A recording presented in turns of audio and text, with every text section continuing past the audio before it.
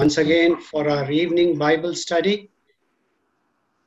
Before we start, I would request Pastor Prem to lead us in a time of prayer. Father, we thank you, Lord, for this beautiful day. We thank you for helping us to come this midday of the week, Lord, to be together, to be in your presence, to study your word. Thank you, Lord. We pray that you bless Pastor, anoint him, Lord, give him your wisdom, your insight, your Holy Spirit revelation, and we will be able to learn through your servant. Yes, Jesus. Minister to us, speak to us, and let these words come forth, O God, Master, with such power and authority and clarity. Father, we will be changed, we will be transformed. Father, and help us to know that the things that are written in the book of Revelation, Lord, is to prepare us, O God, Master, for a great life with you in the future. Amen. Thank you once again for this time. In the name of Jesus, we pray. Amen. Thank you, Pastor. The revelation from Jesus Christ, which God gave him to show his servants what must soon take place. As usual, any questions you have, please use the chat box. The more the questions, the better it is, because your questions make us think and we learn from one another. We have just completed 3 chapters, and today we'll be looking at the 4th chapter, John's vision of God and the Lamb. Revelation, it will start from chapter 4 till the end of chapter 5, that is 14 verses. Now, if you just think about chapters 2 and 3, basically we were in this place in the Western Asia Minor. We were looking at the 7 letters written to the 7 churches: Ephesus, Smyrna, Pergamum, Thyatira, Sardis, Philadelphia, Laodicea. We were basically in this world, in this earth, or specifically in West Asia Minor. But chapters 4 and 5 will take us to heaven, because chapter 4 and 5 describes the vision John had in chapters 4 and 5. Now, when we talk about heaven, we see there's an unprecedented fascination these days among both Christians as well as non-Christians with the afterlife. People are fascinated what's going to happen after death. So there are many books. Books have been written on supposed after or some people's near-death experience. I was about to die, or I died, I went to heaven. And there are TV programs which talks about the mysterious realm of the supernatural. You know, people often talk about, the angels came and their interaction with the human beings. It is not only amongst Christians, even amongst non-Christians. They say we visited heaven and we have come back to tell of our experiences. And very often we are all excited to read their experiences. Incidentally, in the Bible, there are only 2 accounts of people who are actually taken there in visions. One was Apostle Paul. He talks about being transported to the 3rd heaven, but he says, I was forbidden to speak of what I saw there. Because in 2 Corinthians 12, 3-4, he says, and I know this man, whether in the body or apart from the body, I do not know, but God knows, was caught up to paradise and heard inexpressible things, things that no one is permitted to tell. Now the second man was Apostle John. But John also had the privilege of visiting heaven. But unlike Paul, John was permitted to give a detailed description of the vision, which the focus of chapters 4 and 5 is all about his vision in heaven. In these 2 chapters, he basically describes the throne of God and of the lamp of God. That's all he's doing in chapters 4 and 5. How many visions has John had from chapters 1 to 3? How many visions has John had from chapters 1 to 3?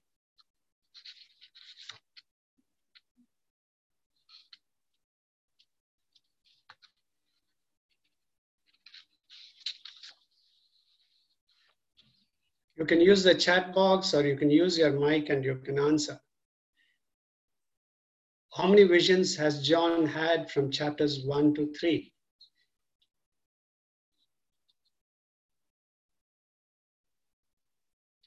Pastor, what's the answer? Okay, Asha, what's the answer? One vision is what people are saying, Pastor. Yeah, that's right.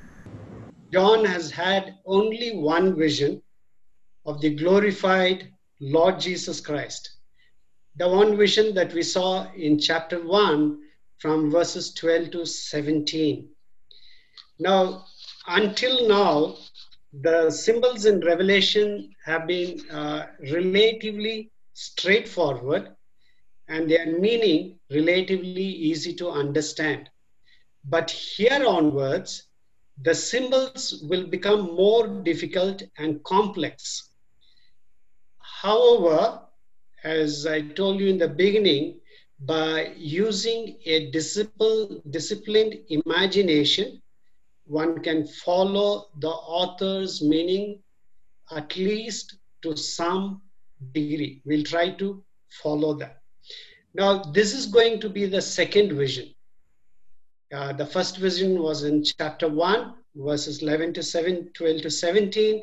Now, this will be John's second vision, Revelation 4 to 1. After this, I looked, and there before me was a door standing open in heaven. And the voice I had first heard speaking to me like a trumpet said, "Come up here, and I will show you what must take place after this." Now, what does the phrase "after this" signify? What does the phrase "after this" signify?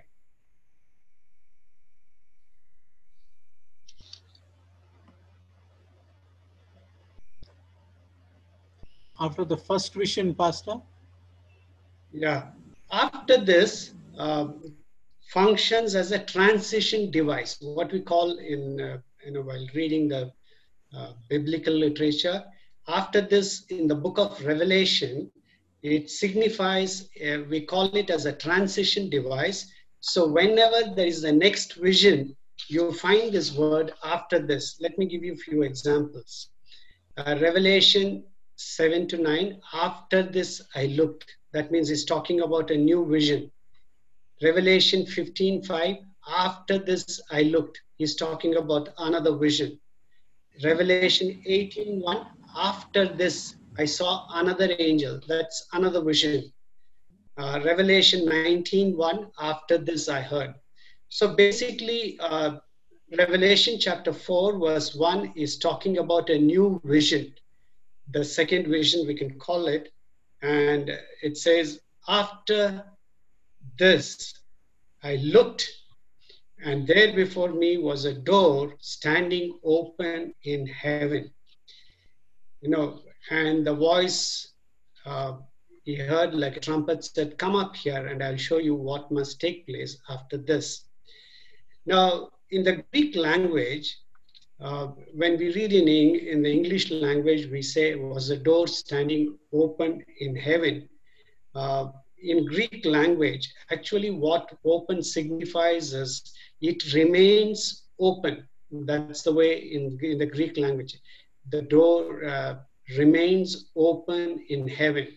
In other words, it's an invitation to John to see the glorious presence of God in heaven.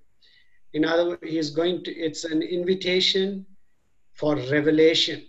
So that's the door standing open in heaven. Whenever the door is open in heaven, it's talking about a revelation. We have in Revelation 11:19, then God's temple in heaven was opened. So when we read open means there's going to be a revelation. There's going to be something new.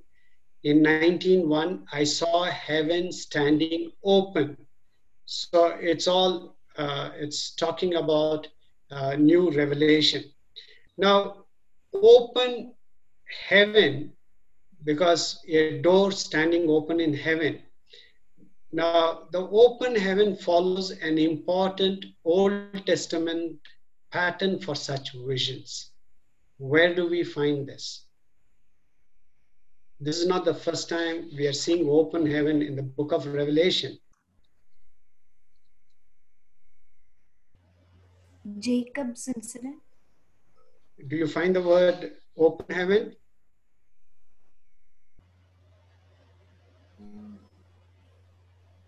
Ezekiel.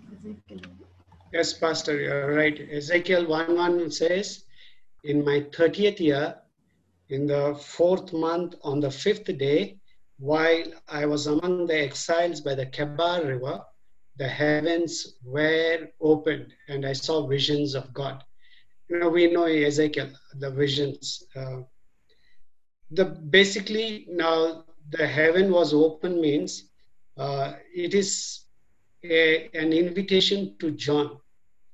Come, see the glory of heaven. Come and see the splendor and majesty of heaven. That's the invitation that we find. Now, there is another verse, it says in 4:1, come up here. Does come up remind you of any other incident in the Old Testament? Moses unto Mount Sinai. Yes, right. Come up, God's call to Moses to come up to the mountain of Sinai.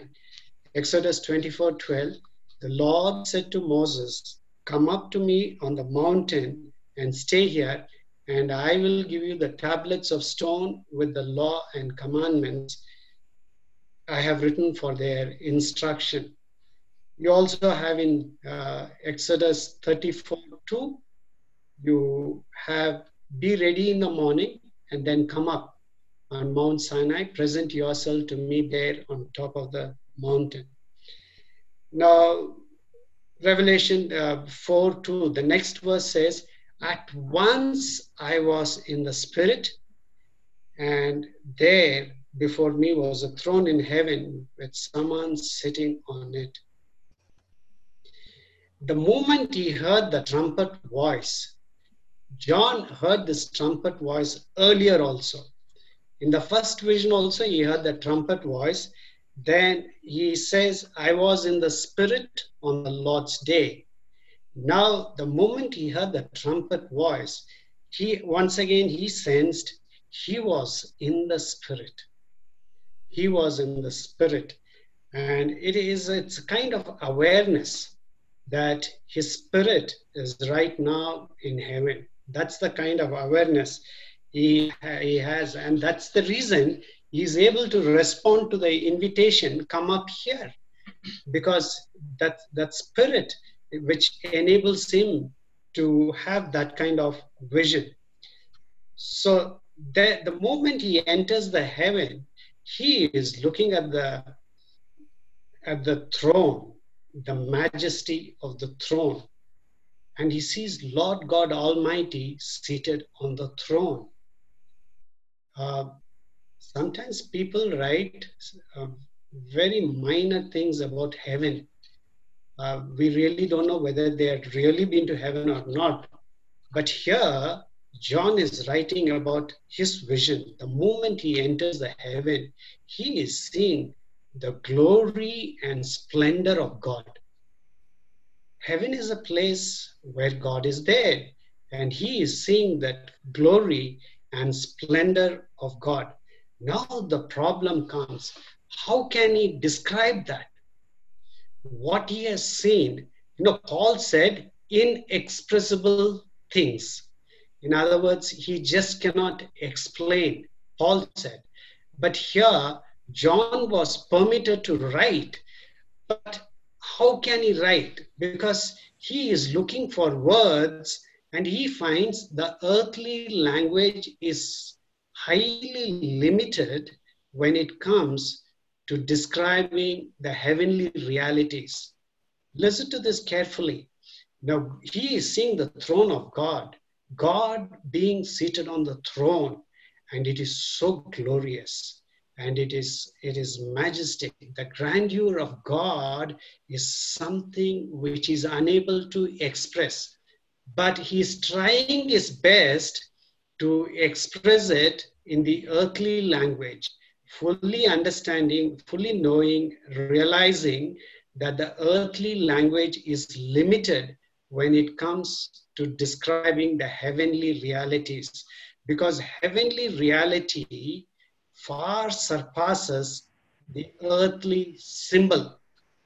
So he is looking for earthly symbols to describe the heavenly realities.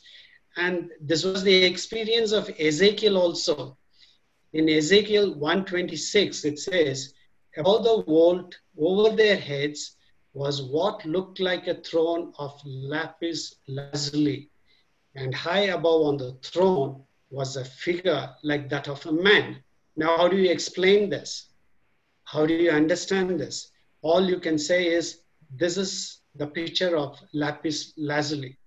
So he's just expressing, explaining the glory of the throne room. And he could only think of these precious stones. And he's just trying to describe the heaven. And it's difficult. Ezekiel 1:28 says, like the appearance of a rainbow in the clouds on a rainy day, so was the radiance around him. Now, John is trying to describe heaven, the grandeur of God in human language. So we should understand there are going to be limitations, and we'll try to understand as much as possible. Revelation 4:3 says, and the one who sat there had the appearance of jasper and ruby, a rainbow that shone like an emerald encircled the throne. Now, we know gold, silver, bronze, copper, iron. These are the things we know. Probably they were very familiar with jasper and ruby. So a jasper will look something like this, and a ruby will look something like this. Now, remember, the Jewish writers, they were hesitant to describe God. They were very careful. So John is not going to give us any descriptive detail. So no form is visible. And John will refrain from even mentioning the name of God. As you go through this vision, he will not even mention the name of God. He only says, one seated on the throne had the appearance of jasper and ruby. These are two precious or semi-precious stones. There are several kinds of stones in ancient times, what they called as jasper. Probably John had in mind something like a transparent type of jasper. How do we say transparent type of jasper? Because in Revelation 21:10-11, he says, and he carried me away in the spirit to a mountain great and high, and showed me the holy city Jerusalem, coming down out of heaven from God. It shone with the glory of God, and its brilliance was like that of a very precious jewel, like a jasper, clear as crystal. That's all we can make out. Now, what do you think jasper refers to? What do you think jasper refers to?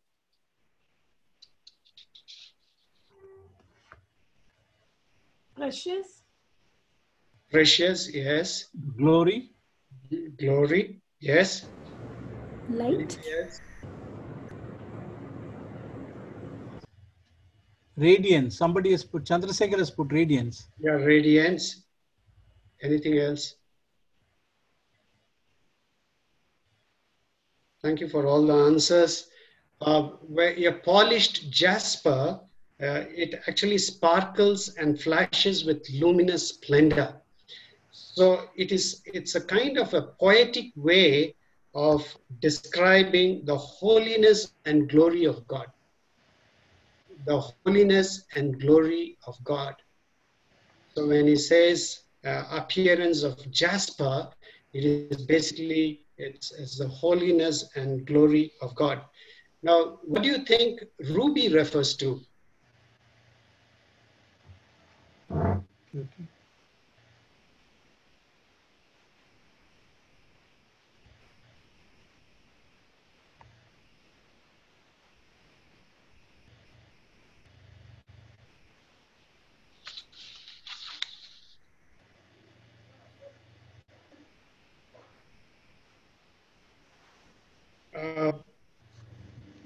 Ruby is basically it's a deep reddish in color.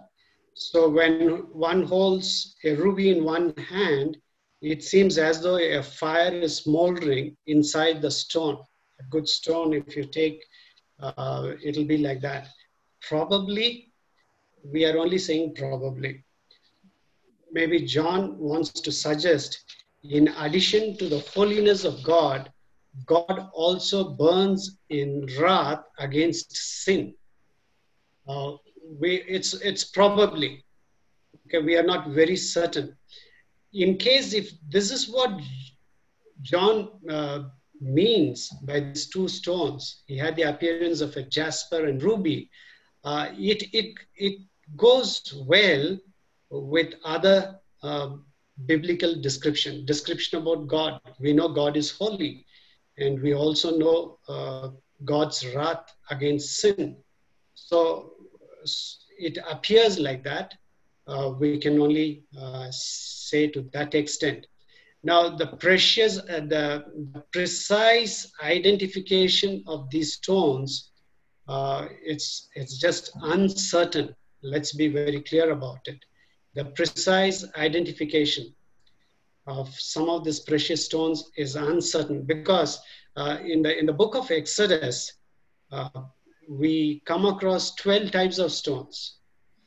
28:17 to 20, we read 12 types of stones, then mount 4 rows of precious stones on it. The first row shall be carnelian, chrysolite, and beryl. The second row shall be turquoise, lapis lazuli, and emerald. The third row shall be jacinth, agate, and amethyst. The fourth row shall be topaz, onyx, and jasper. So we are not very familiar with these stones. So we are not very sure about the precise identification. And in Revelation 4:3, he says, a rainbow that shone like an emerald encircled the throne. Now, the moment a Jewish person heard the word rainbow, he will immediately think about Noah's floods. So it is God's covenant of the covenant of God's mercy with people. Because God said, hereafter I will not destroy you with flood. In Genesis 9:11, never again will all life be destroyed by the waters of a flood.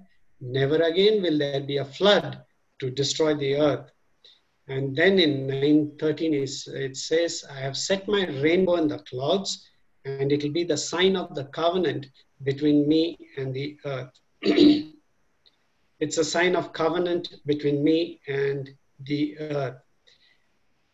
In other words, he's saying God is merciful in all that he does. Because just for John, just having a glimpse of God's glory, he felt as though he's going to be consumed. We know the story of Moses show me your glory, what happened. So for John is also in such a place. So the rainbow is conveys something that God is merciful in all that he does. Now, this is the color of emerald. Now, John knows the colors of rainbow, but here he is saying a rainbow that shone like an emerald encircled the throne. In other words, he says the rainbow was green in color. So all that we could try to make out is, after seeing the brilliance of God's holiness and the heat of God's wrath against sin, probably John is being comforted by the assurance of divine mercy. Green color is a very soothing color. Probably the color represents that God is merciful in all that he does. Now, if we take all this and when we compare with the teachings elsewhere in the scripture, it fits very well with the theology. God is holy. We have no doubt about it. We know that God is holy. We know God's wrath against sin. We know that. And we also know God is merciful. So as far as the theology is concerned, whatever description John gives us, it fits very well with the theology in the rest of the scriptures. So this is supposed to encourage the persecuted Christians. God is merciful. God is merciful in all that he does. And he's talking about the majesty and splendor and the power of God. And that's what John wants to convey to the people of his time, that God's splendor is something that which we cannot even describe, which we cannot even comprehend. His throne room is beyond expression, that we cannot express the glory and the splendor of the throne room. And in the midst of all this, God is merciful. That's what he wants to convey. And in Revelation 4:4, surrounding the throne were 24 other thrones, and seated on them were 24 elders. They were dressed in white and had crowns of gold on their heads. Now, who are these 24 elders?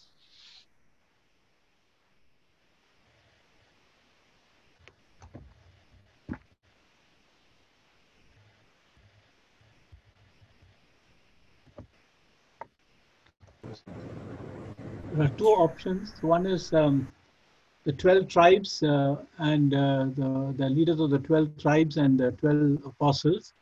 And the other one is it's a representation of all the earlier saints of God. Okay, Pastor, thank you. We'll have a look. Anybody else?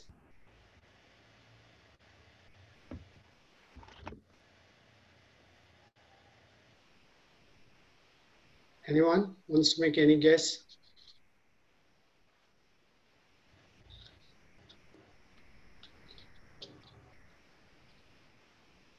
Divya from US, she said 12 apostles. And Asha, 12 tribes of Israel. Okay. These 24, thank you all for your responses. These 24 elders may represent the 12 patriarchs of the Old Testament and the 12 apostles of the New Testament, thereby symbolizing the two covenants of the people of God. It's like the Old Testament and the New Testament coming together. It may represent. And they were all wearing, they were all dressed in white.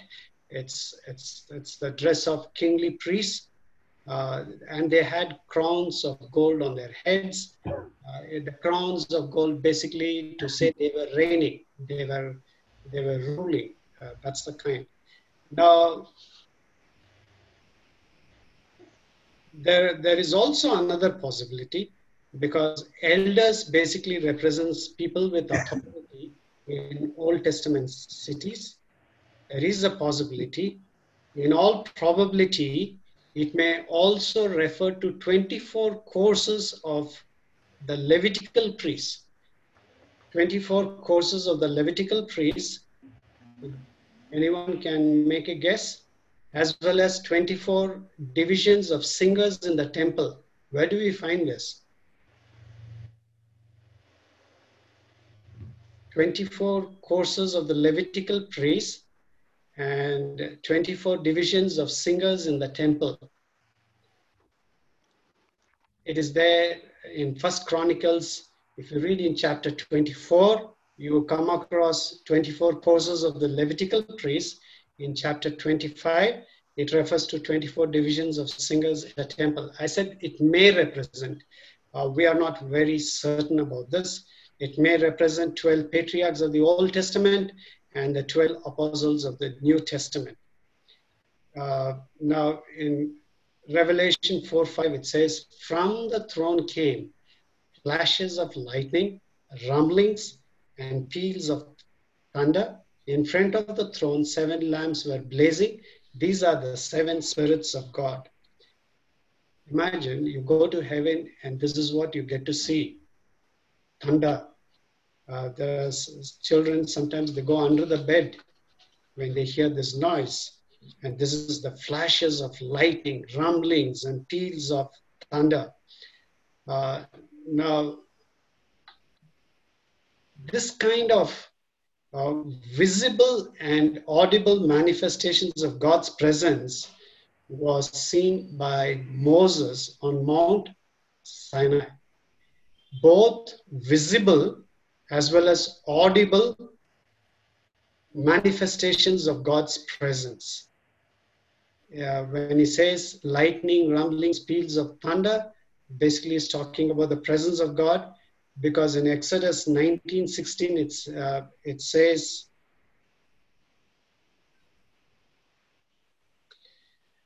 on the morning of the 3rd day there were thunder and lightning with a thick cloud over the mountain and a very loud trumpet blast. Everyone in the camp trembled. Now, in the Hebrew poetry, the thunderstorm suggests God's presence and majesty. So because if you read in the book of Samuel, 1 Samuel 2:10, the Most High will thunder from heaven. The Lord will judge the ends of the earth, will thunder from heaven. Let's go to the next verse, Revelation 4:6. Also in front of the throne, there was what looked like a sea of glass, clear as crystal. Where do we find the reference to sea of glass in the Old Testament?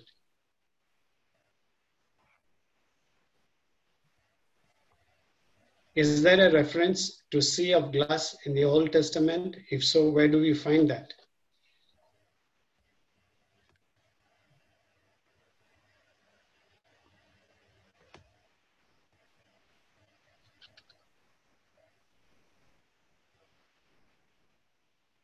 In 1 Kings 7:23, he made the sea of cast metal, circular in shape, measuring 10 cubits from rim to rim and 5 cubits high.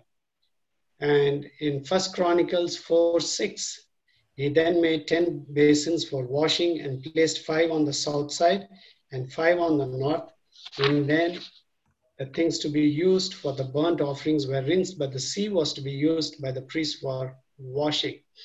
Now, when we come across this phrase sea of glass in the book of Revelation, we should realize it is only metaphorical. It is only figurative. It is only symbolic, because there is no sea in heaven. We should keep this in mind. We should not insist that there is a sea of glass in heaven. It is purely symbolic and it's purely figurative. That's why we say it is metaphorical, because in Revelation 21:1 it says, "Then I saw a new heaven and a new earth, for the first heaven and the first earth had passed away, and there was no longer any sea. Earlier also I have said in apocalyptic literature or in apocalyptic visions, they are always very fluid. You should not say in this vision he says this, so it is linked to this vision. Because if they want to emphasize on one particular issue, they say something, but we should not extend it too far. So basically, when they are talking about God's heavenly throne or God's heavenly temple, they always have the earthly temple reflecting the heavenly one. We remember when Moses was asked to build a tabernacle, God told him clearly, God showed him the tabernacle, and God told him exactly the way you have seen you should build your tabernacle. So the temple is basically the place where God reigned, or in other words, it was his heavenly throne as far as the earthly temple was concerned in the Old Testament. Because in Psalm 11:4 it says, the Lord is in his holy temple. The Lord is on his heavenly throne. So the temple and heavenly throne are almost synonymous. Now, John's entire emphasis in this book is on worship. So because the emphasis is on worship, it leads to a portrayal of God's throne exclusively in temple terms. If you see the book of Revelation, his entire emphasis is on worship of God.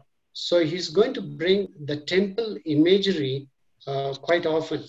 In other words, you can see an altar of incense, Revelation 5:8. We know the incense was burnt in the temple. So in 5:8 he says, when he had taken it, the 4 living creatures and the 24 elders fell down before it.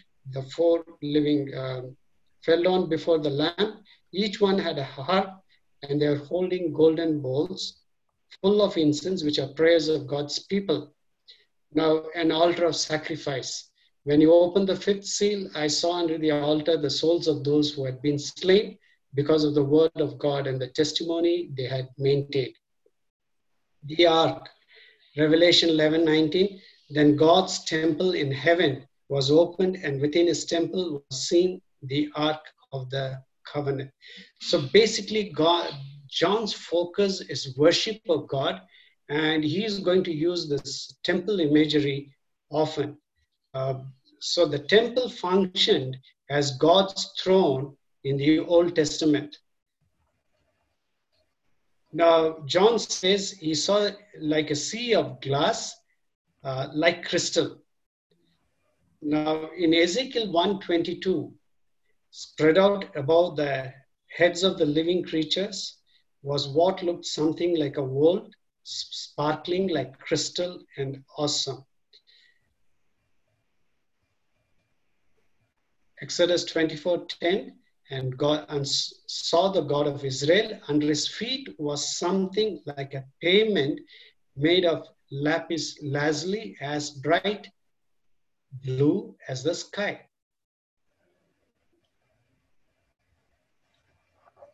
John he knows the Old Testament so well. So he's referring to these passages to stress the magnificence of the throne and the distance still remaining between him and the throne. There is a distance, and he wants to maintain that. In Revelation 4:6, in the center around the throne were 4 living creatures, and they were covered with eyes in front and in back.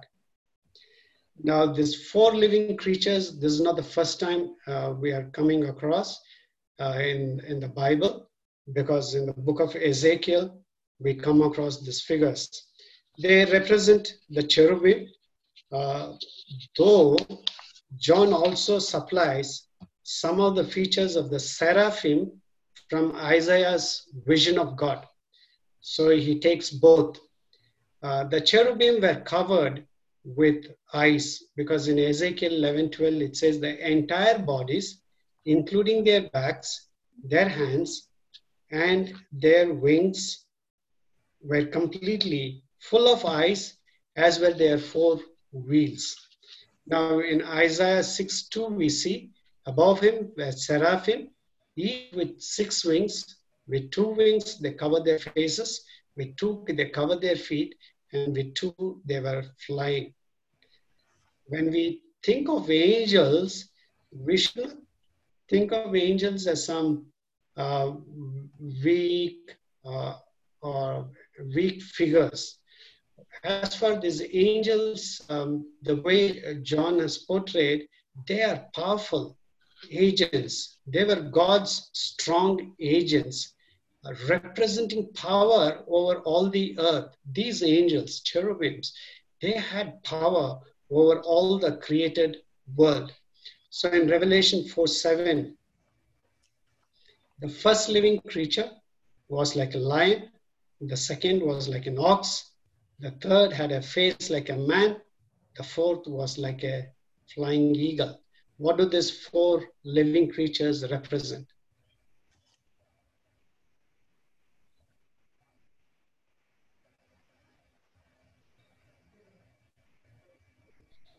What do these 4 living creatures represent?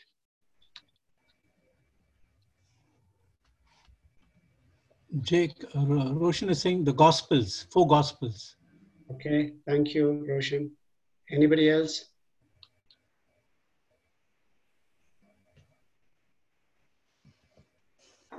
Anybody else?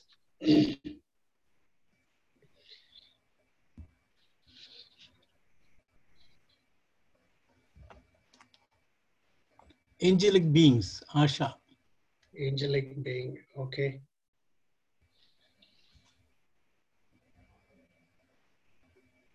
It's a Strength, Gautaman to strength. Strength, okay, thank you, Gautama. Thank you, Asha. Now, the 4 creatures, somebody else is also. God's army, Divya, God's army. Okay.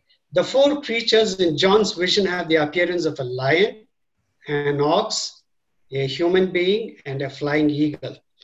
Basically, these symbolize the noblest, strongest, wisest, and swiftest in creation. If you're looking at lion, ox, man, and a flying eagle. What happened in subsequent centuries, after many centuries, they started associating these 4 figures with 4 evangelists. That was not there in the beginning. It has come along the way after several centuries. The man with Matthew, the lion with Mark, the ox with Luke, and the eagle with John. Now, it is only a fanciful association, and there are many Christian art which represent these 4 gospels in this way, but it is not biblical. This has come along the way. Now, when the other way of looking at these 4 living creatures is it in relation to the created world. Now, the lion represents wild creatures, the ox, domestic animals, the eagle, flying creatures, and man, the pinnacle of creation. In other words, it covers the entire gamut of creation. Now, in Revelation 4:8, it says, each of the 4 living creatures had 6 wings and was covered with eyes all around, even under its wings. Now, they had eyes in front and in back. We saw in Revelation 4:6, and they were covered with eyes all around, even under its wings. Now, covered with eyes, basically it says, it's like unsleeping watchfulness. These beings are watching. They are perceiving everything that's happening in all direction. So you cannot draw a diagram to show this. But the function of these four living creatures are mentioned 14 times in the book of Revelation. And we can see most often they function as choir masters. In other words, they orchestrate all public worship in heaven, constantly praising God enthroned in majesty. That's the way they function. Now, there's 6 wings. They had 6 wings. The 6 wings denote their supreme responsibility and privilege is to constantly worship God. Now, from Isaiah's vision, we learn that the seraphim use their wings in the following manner. In Isaiah 6:2, they also had 6 wings, and this is how they used. Above him were seraphim, each with 6 wings. With 2 wings, they covered their faces, and with 2, they covered their feet, and with 2, they were flying. What do these 6 wings represent? What do these 6 wings represent?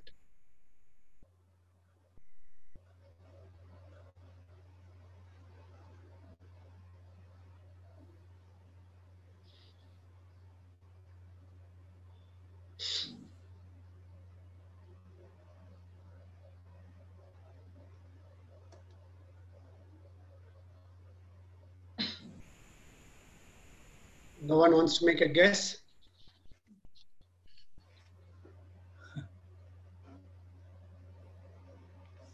Now, yes, Pastor, you want to make a guess. No. Now, 4 of their 6 wings related to worship. If you see this verse carefully, with 2 wings, they covered their faces. In other words, even the most exalted created beings cannot look on the unveiled glory of God without being consumed. You know, when the sunshine is very sharp, we just close our eyes, or if there is a powerful light hitting our eyes, what we do, we just cover our eyes. So the glory of God is so bright that even these exalted beings cannot just see. So with 2 wings, they cover their faces. That's the glory of God is beyond. They feel that they'll be consumed, so they'll be blinded. So they have to cover their eyes. And with the 2 wings, they covered their feet because they realize that they are standing on the holy ground. So they cover their feet, and with 2 wings they fly. In other words, their entire mission or their entire calling is worship. If you're looking at cherubims and seraphim, it's their privilege, calling, and permanent occupation.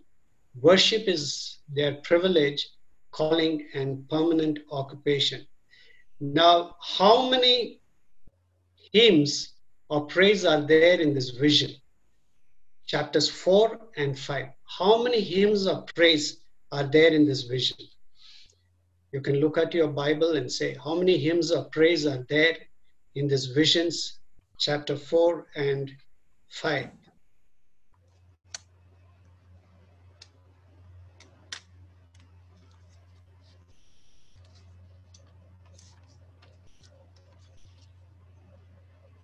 Rachel said 4. 4, okay. Chandrasekhar 2. Who? Chandrasekhar 2. Okay. Asha 5. 5, okay.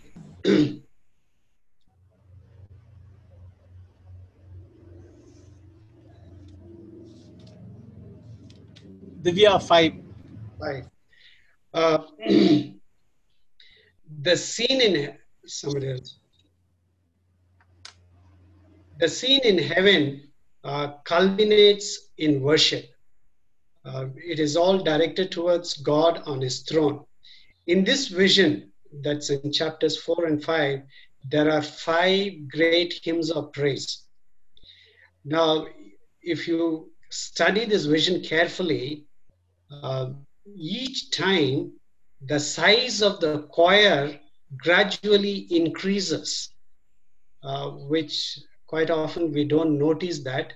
But if we pay attention, each time the size of the choir also increases. Let me point out those 5 hymns.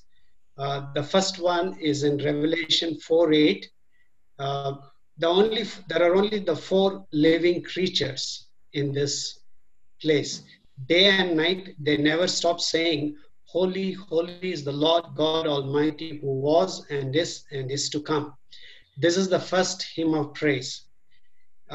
In the second hymn of praise, I said the size of the choir increases. Now there are 4 living creatures, and in the second hymn, the 24 elders join in. That is in Revelation 4:10.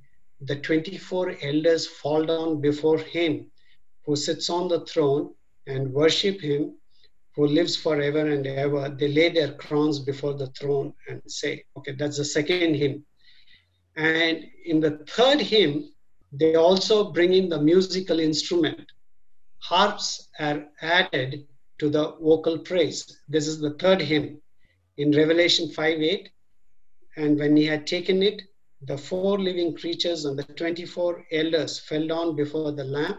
Each one had a harp, and they were holding golden bowls full of incense, which are the prayers of God's people. This is the third hymn of praise. Now, in the fourth hymn, the rest of the angels add their voices. You see the size of the choir gradually increases in 5:11. Then I looked and heard the voice of many angels, numbering thousands upon thousands and 10,000 times 10,000. They encircle the throne and the living creatures and the elders. And now comes the final hymn. That is in 5:13. All created beings in the universe join in the mighty chorus of praise to God. Then I heard every creature in heaven and on earth and under the earth and on the sea and all that is in them saying. So there are 5 hymns of praise. In other words, worship is what John is describing. Worship is what's taking place in heaven. This is wonderful. This is a glorious vision. When you realize the size of the choir also increases, so you can imagine the glory and the splendor of the throne room. And let's come to the next verses, Revelation 4:8 and 9. Day and night they never stop saying, "Holy, holy is the Lord God Almighty, who was and is to come." Whenever the living creatures give glory, honor, and thanks to him who sits on the throne and who lives forever and ever. When you are talking about holiness, it is basically God's complete separation from evil in any and every form. God is separated from evil in any and every form. Now,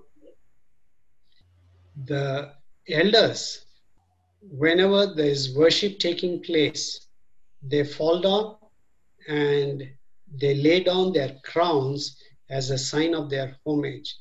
In many cultures, when a big man comes, people will take their caps from their hair. Okay, they will remove their caps and they'll bow before that important person as a sign of respect. Now here also, they lay down their crowns as a sign of their homage, as a respect. In other words, as a dramatic acknowledgement of God's sovereignty. That's what they're doing. The crowns are God's gifts, and appropriately given back to God in worship.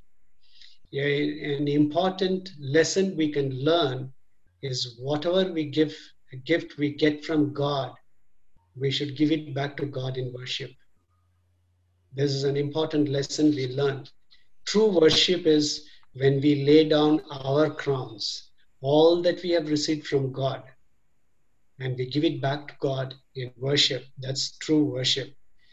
Now, the worship is going on endlessly, ceaselessly in heaven. But we should not uh, misunderstand this.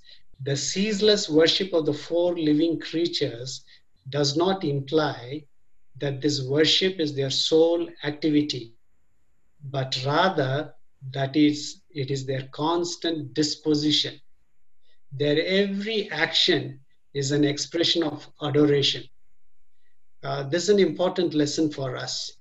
When God calls us to worship, it doesn't mean we have to kneel down all the 24 hours or 12 hours, and that's what is worship. That's not. Uh, every work that we do, even as you do your office work, if you have that constant disposition of adoring God, working for God, that is worship. As you're cooking, and if you have that constant disposition, that your cooking can also be an expression of adoration. So we should realize that it reflects only the constant disposition. Every action of us from morning till now, everything that we did should be an expression of adoration. That is worship. Revelation 4:10, the 24 elders fall down before him who sits on the throne and worship him who lives forever and ever. They lay their crowns before the throne and say, holy, holy, holy. That's how they keep saying that. In other words, holy, holy, holy. It is when the threefold repetition, it only talks about the superlative degree. God is holy. There's no one besides him. God alone is the holiest, more powerful, and the everlasting one. The last verse, you are worthy, our Lord and God, to receive glory and honor, for you created all things, and by your will they were created and have their being. Today we have completed chapter 4. If you have any questions, now you can, there's question time.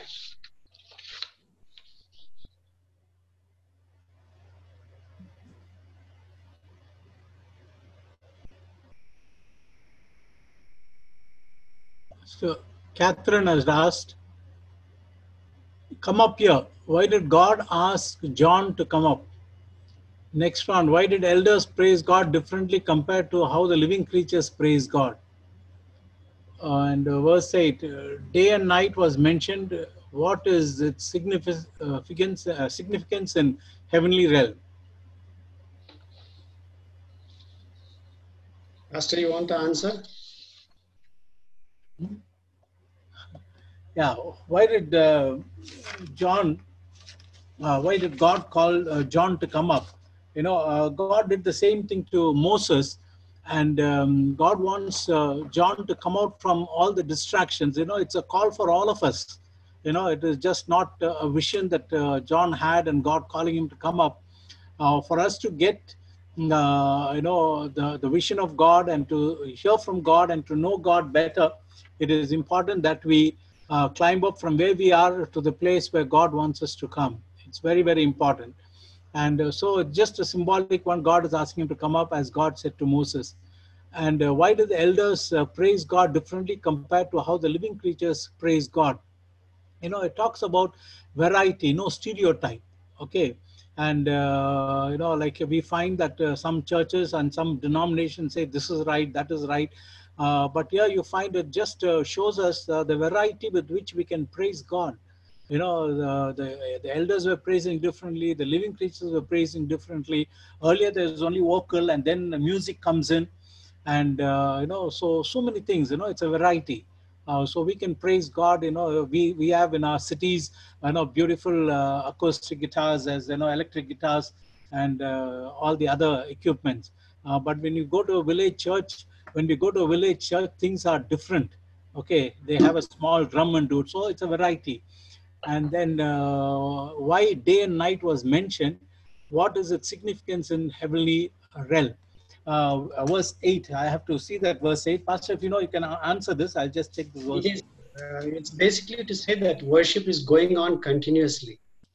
We don't have to split our head 12 hours daytime, 12 hours nighttime. Basically to say there is a ceaseless worship is going on continuously. That's all. And as I said, worship, we shouldn't take it as that's their only act of work. Our disposition should be an act of adoration.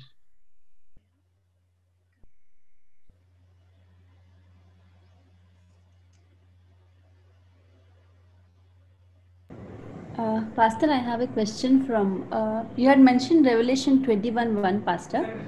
Like when we are reading the apocalyptic literature, like I want to know, where do we know that this is to be taken literally and this is to be taken figuratively?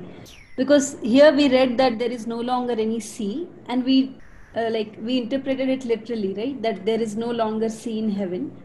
But the other things we take it figuratively. So how do we arrive at what to take?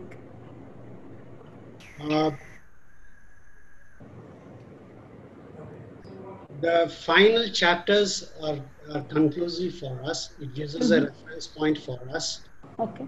Because where the heaven comes down. Oh.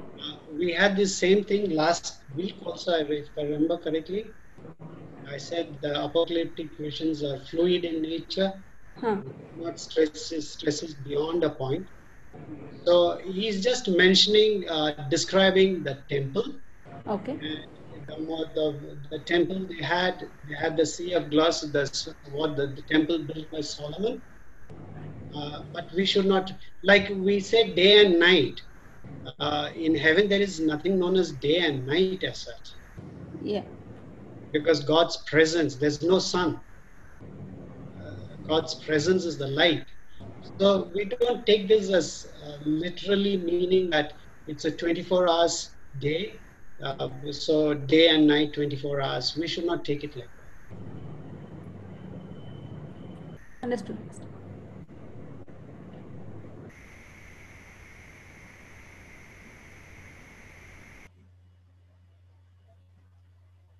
If there are no more questions, thank you for all the questions and for your answers and for your responses. It makes us think a little deeper. Thank you so much. Shall we say this prayer as our closing prayer?